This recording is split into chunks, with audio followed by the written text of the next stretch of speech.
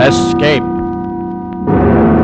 Escape tonight to ancient Egypt.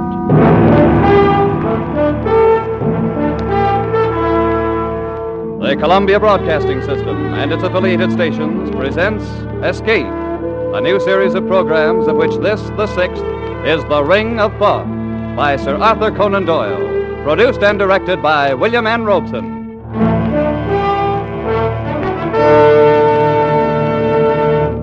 Wherever the English language is spoken, Sir Arthur Conan Doyle is known for two things: his immortal character Sherlock Holmes and his unshakable belief in life beyond the grave. So great is the stature of Sherlock Holmes that Conan Doyle's earlier stories are all but forgotten. Stories like The Ring of Thought, which so clearly anticipates the author's later fascination with spiritualism. We invite you now to escape to ancient Egypt and The Ring of Thought, an adventure told in the words of John Vansittart Smith, British Egyptologist.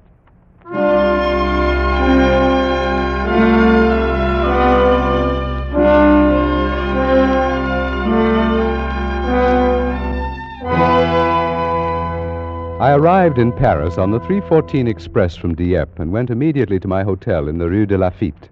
My actions so far had worked out according to my planned schedule. I slept for exactly 2 hours, got up and dressed, donned a greatcoat, walked down the Avenue de l'Opéra, and entered a side door of the Louvre. Once inside, and amid surroundings entirely familiar to me, I made my way immediately to the Chamber of Egyptian Relics, or more specifically, to the cabinet in that chamber which contained the El Kab collection of papyri. Drawing out the particular roll I wished, I placed it on a nearby table, sat down, began to study it, when I noticed one of the museum attendants who was polishing some brasswork across the room. His face struck me as being curiously Egyptian. On sudden impulse, I decided to cross the room and speak to him. Approaching closer, I was impressed at once by the appearance of his skin. Drawn tautly across temple and cheek, it seemed as glazed and as shiny as varnished parchment, and out of narrowed slits there glowed two green and vitreous eyes, misty with a dry shininess, eyes of a kind never seen in a human head before. I beg your pardon. I need one of the papyri from the Memphis collection. Could you tell me where it is?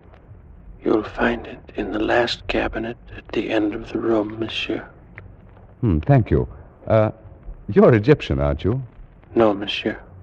I am a Frenchman. But, I thought perhaps If that... monsieur will excuse me now, I have other work to do.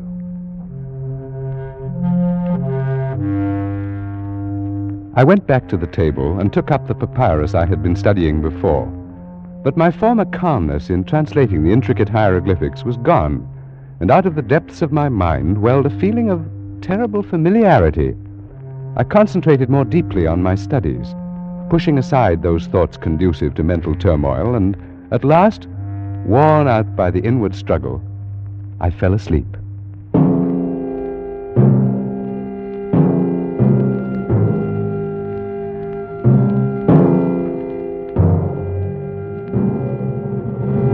I awoke with a start, not remembering where I was. It was quite dark for a moment. Then gradually my eyes focused on the glints of moonlight reflected from the glass tops of specimen tables, from the shiny varnish of the mummy cases, and I realized with a feeling of sudden dread that I was alone in the Egyptian room of the Museum of the Louvre, locked in for the night.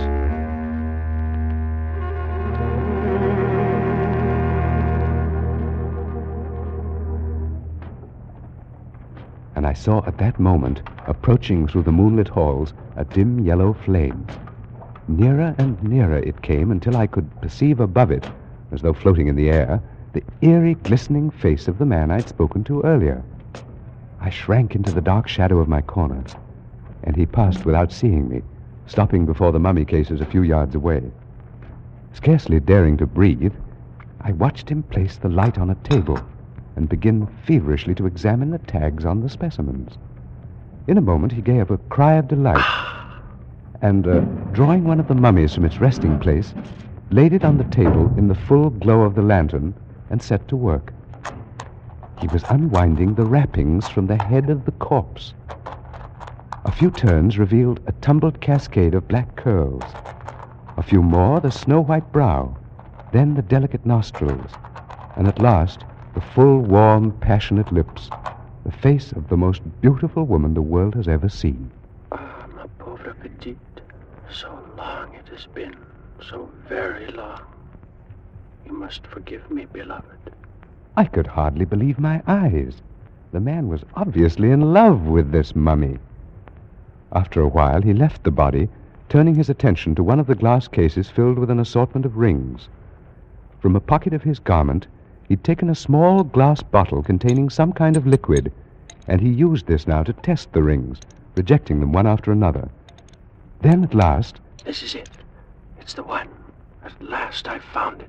The ring of Thoth. In his excitement, he dropped the bottle, and I gasped in surprise at the sudden sound. Who's there? I beg your pardon. So it is you. No, do not move. I didn't mean to spy on you. I fell asleep. Who are you, monsieur? I am John Vansittart Smith, a student of Egyptology. No matter.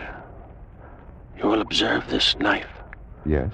Had I discovered you 5 minutes ago, monsieur, I should have slain you without a word. What? As it is now, I have found the ring. But I warn you not to interfere with me in any way.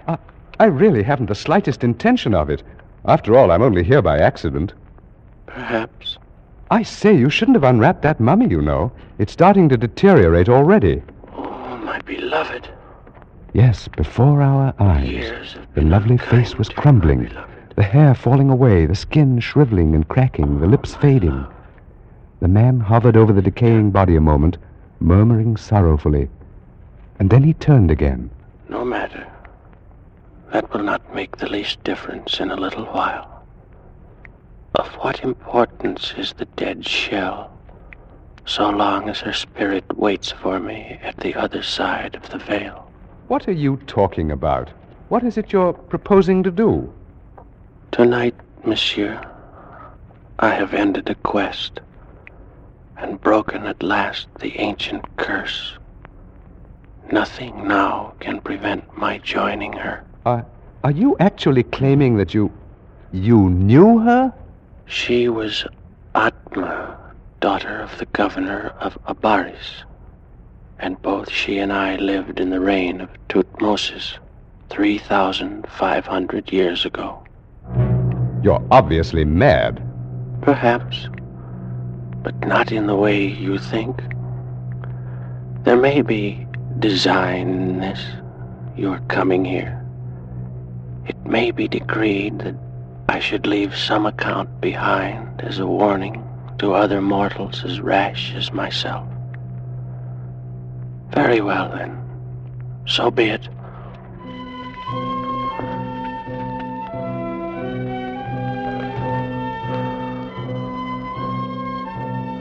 I am, as you surmised, an Egyptian. My name was Sasra, and my father had been the chief priest of Osiris in the great temple of Abaris, which stood in those days upon the Bubastic branch of the Nile. I was brought up in the temple and was trained in all those mystic arts and sciences known to the priesthood.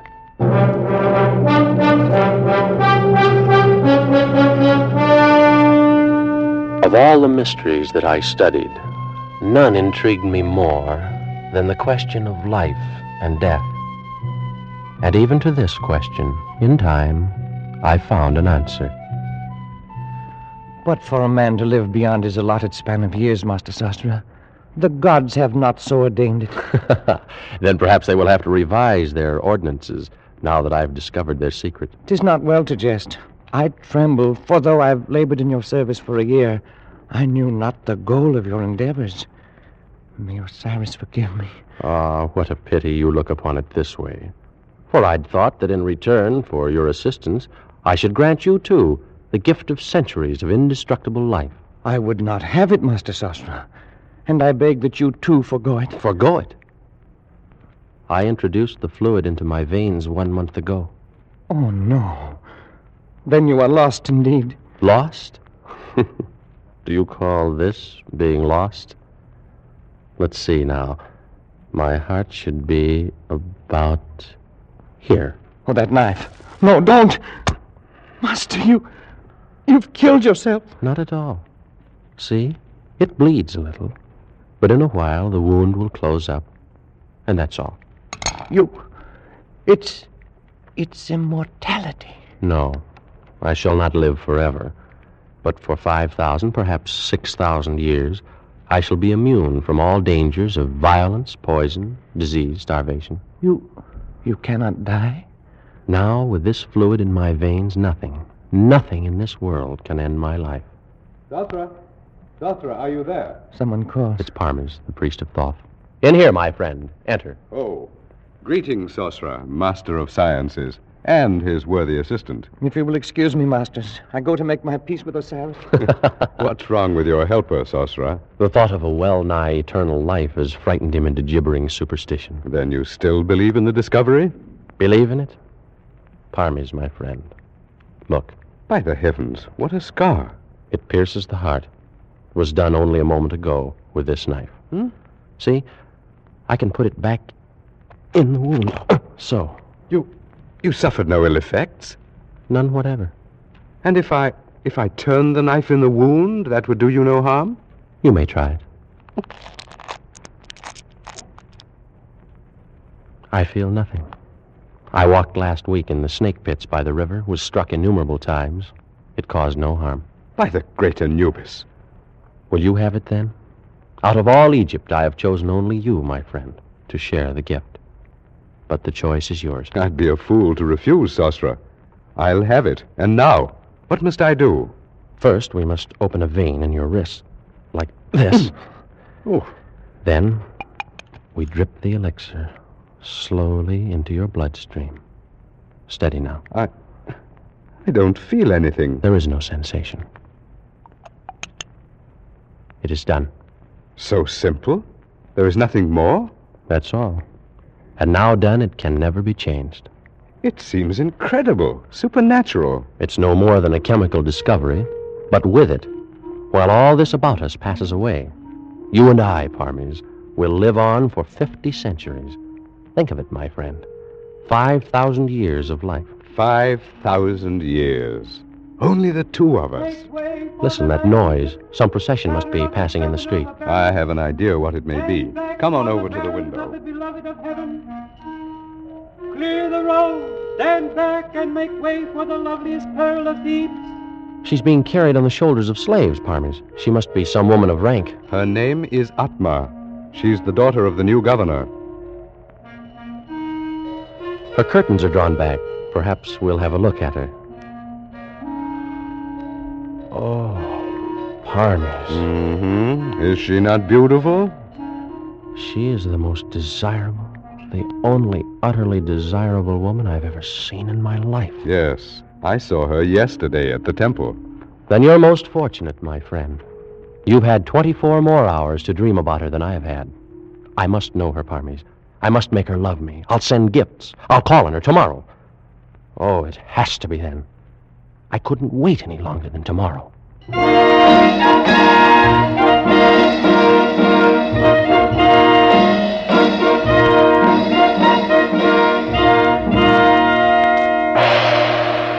visitor calls upon the beloved of the universe.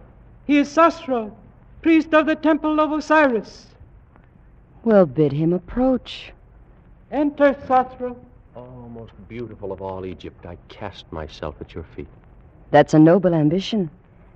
But wouldn't it be much better to sit here beside me and watch the fish in the fountain? Much better. You will all withdraw, except you, my girl. Play something for us, at a distance.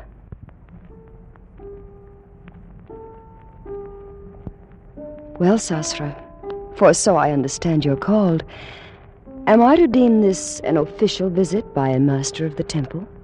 Oh, Atma, my beloved. That is, no, it is not official. Oh? Perhaps then you wish to see my father on personal business of your own. Oh, no, no. I shall pay my respects to him at some other time. Then could it be I you've come to see? Yes, yes. And since you've said the visit's not official, your reason must be a personal one. Oh, it is. Well, what is it? Atma, I have known women who are famed for their beauty throughout the valley of the Nile. But not one, not all of them, are so lovely as you. How thoughtful of you to come here and tell me. Atma, I've no wish to intrude my desires, my hopes, beyond such extent as you may wish to hear. But, I'm finding this very difficult. Sasra, I've been told that you're a master of science, that you've unlocked the secrets of the universe, learned all the mysteries of nature itself. Your informants have been most generous. Yes, I'm inclined to think so. What? Because you've discovered nothing at all about such a simple thing as a woman's heart. What do you mean?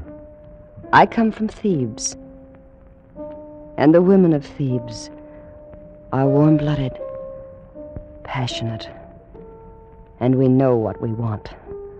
Atma. I saw you first 3 days ago. Why do you think I told my bearers to carry me down that street beneath your window?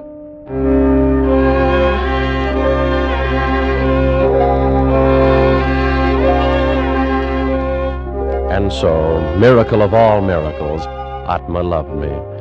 Worshipping the very ground her feet had trod upon, I lived through those glorious weeks, and with it all, our love grew apace. But one thing bore heavily upon my mind, and I came to speak of it more often to my beloved as we sat and talked by the fountain in her garden.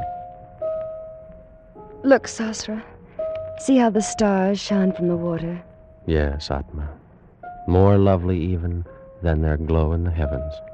Are they very old, the stars? Very old, beloved. As old as time. And they'll go on gleaming there, long years after you and I are gone and forgotten.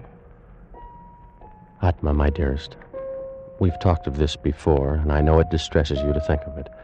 No, Sasra. Tonight everything is beautiful. We shall not talk of death. Not of death, but of life. They're only counterparts of one another. Oh, if we could only live together, grow old together, and die in the same instant. But how much better to live and love 5,000 years? Will you not do it? Does so long a time seem too great for the love you feel for me? Beloved, no. The time would pass in an instant, and the loss then be no easier borne than now. Then why draw back? Will you not take the elixir now, tonight? I'm afraid, Sasra. We'll anger the gods. We will outlive the gods. They will have their revenge. Whatever occurred, we'd be together. Yes, I've thought of that. Were it not so, I'd not even consider doing it. Then you'll do it. Atma, you'll do it. I need more time, only a little more to assure myself. How much? Tonight, Sasra. Give me tonight. Every hour you live without the elixir is another hazard. All right, then. Tonight. And may Isis herself guard over you until the fluid courses in your veins.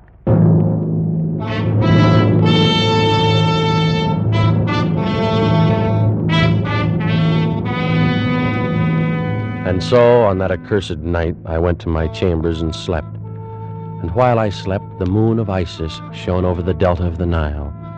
Shone but to light as foul a scene as was ever done on earth. Some hours had passed away.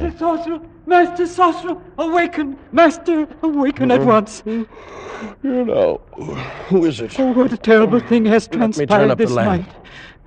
You're one of Atma's slaves. Why do you come here? Oh, Master, Master. What has happened? What's the matter? Speak. It is she, the light of the world. Tell me what has happened to her.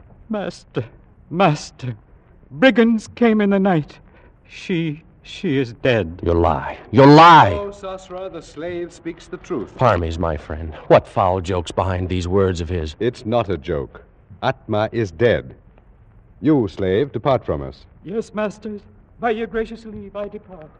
Such a thing cannot be. Oh, of course. The two of you planned it together, sought to frighten me out of my wits. It's very amusing, really. But I was terrified for a moment. Atma no longer lives. She was stabbed to death only a short while ago. No. Oh, no. She can't be dead. She is dead, Sosra, and for all eternity. I must go to her. Surely something can be done. I killed her. What is it? What has happened? I killed her. Oh. I struck her through the heart with this very knife. You, Parmes. Why? Because she loved you. Why? And because I loved her. You, my friend. She would not look at me. And for that you would lose her to both of us forever? To both of us, Sosra? I think not. By the living Osiris, give me that knife. That's it. Strike. Again. Here's the heart. Here, strike. Again and again, Sosra. Wait. What foolishness. I cannot kill you. You're wrong, Sosra. You have killed me. Those were grievous blows. But the fluid, that cursed elixir of life, it runs in your veins as well as mine. True. But in mine is also the antidote. You lie. There is no antidote. Yes, day and night. These many weeks I've worked, and I found it. You couldn't have. Is there more of it? Yes, a very little. But you'll never find it. Where is it? Tell me where it is. In the ring, Sosra. In the ring of Thoth. And you'll never find it. I will. I must. Go on. Live your 50 centuries. And every hour of them, think. It was your hand that struck me down. With the same knife that took her from you. Think. While I go to join her. Oh, no. You're not dead. You're not! No! No! No! No!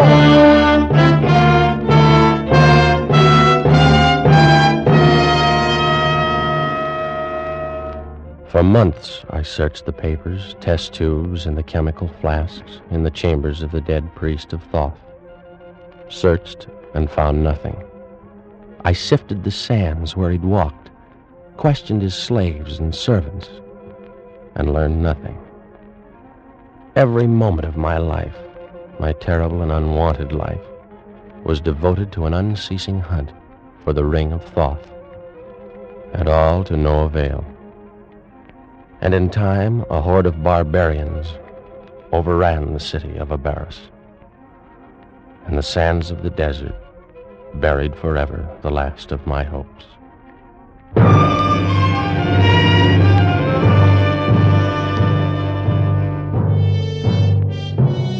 And so began the deadly march of the centuries. How can you know how terrible a thing time is? You, who've experienced only the narrow course between the cradle and the grave. I've floated down the whole stream of history. I have traveled in all lands, and I have dwelt with all nations. Every tongue is the same to me. I need not tell you how slowly the centuries drifted by. Centuries without end, years without number. And so, I came to be one day, a few weeks past, in San Francisco, where I came across a certain item in a newspaper. Among recent discoveries in Lower Egypt is an unopened mummy case containing, according to the inscription on the outside, the body of the daughter of the governor of Abaris in the days of Tutmosis. In the same burial crypt, dropped into a crevice between the stones, was found a large platinum ring of singular design. Both specimens have been sent for examination to the Louvre in Paris. So, I presume you came here to Paris, obtained this position of attendant in the Louvre with the idea of... Only yesterday, Monsieur Smith. As you may imagine, I had little difficulty in convincing the director of my knowledge of Egyptian relics. The ring, then. The one I saw you remove from the case is the Ring of Thoth? Without question. You've discovered how the ring must be used? The secret is obvious. See, the stone is hollow, and drops of liquid move within it. Have you considered the possibility that this antidote may not perform the function which has been claimed for it? It will, monsieur. And there'll be no need of a knife to strike me down. My death was due in a time long past, and only this damnable fluid that runs through my veins supports the weight of my years. I delay no longer. I go to join her where she waits for me in death. No, don't. Oh. Too late. I've broken the gem. I've taken the antidote. I stood and watched him with a terrible fascination, but without pity and without compassion. He turned away from me and reeled toward the mummy he'd left on the table across the room. But even as he turned, the parchment skin of his face cracked and shredded. Discolored lips shriveled away from the yellow teeth. The vitreous eyes withered into nubs of formless plasm, and the full weight of his 3,500 years descended on him in an instant. I left that room of death and walked over the marble floors toward the exit, my footsteps echoing through the empty halls, even as they had echoed for so long in the corridors of time. And I wondered as I walked if Sosra knew now what I knew, that the antidote in the Ring of Thoth can bring death to the body, but not to the soul. And I wondered in what cloak of flesh his spirit now dwelt, just as I, Parmes, priest of Thoth, had for the last 40 years of my 3,500 dwelt in the body of John Vansittart Smith.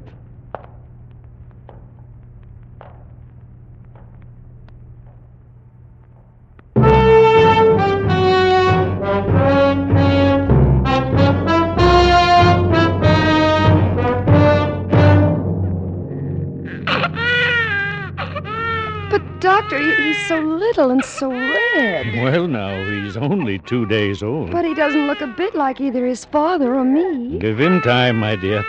All babies look pretty much alike when they're first born. Well, I don't know. His eyes, or it's silly, of course, but he looks like an Egyptian.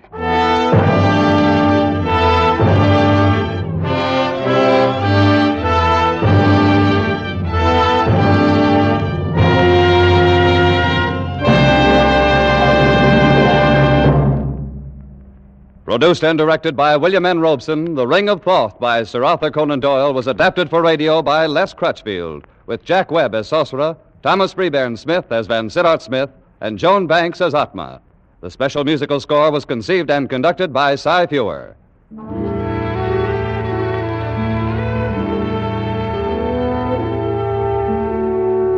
Escape is presented by the Columbia Broadcasting System and its affiliated stations each week at this time. Next week, we invite you to escape to a raft in the South Pacific with John Russell in his unforgettable story of human frailty, The Fourth Man. And so good night until next week at this time, when again it will be time to escape. This is CBS, the Columbia Broadcasting System.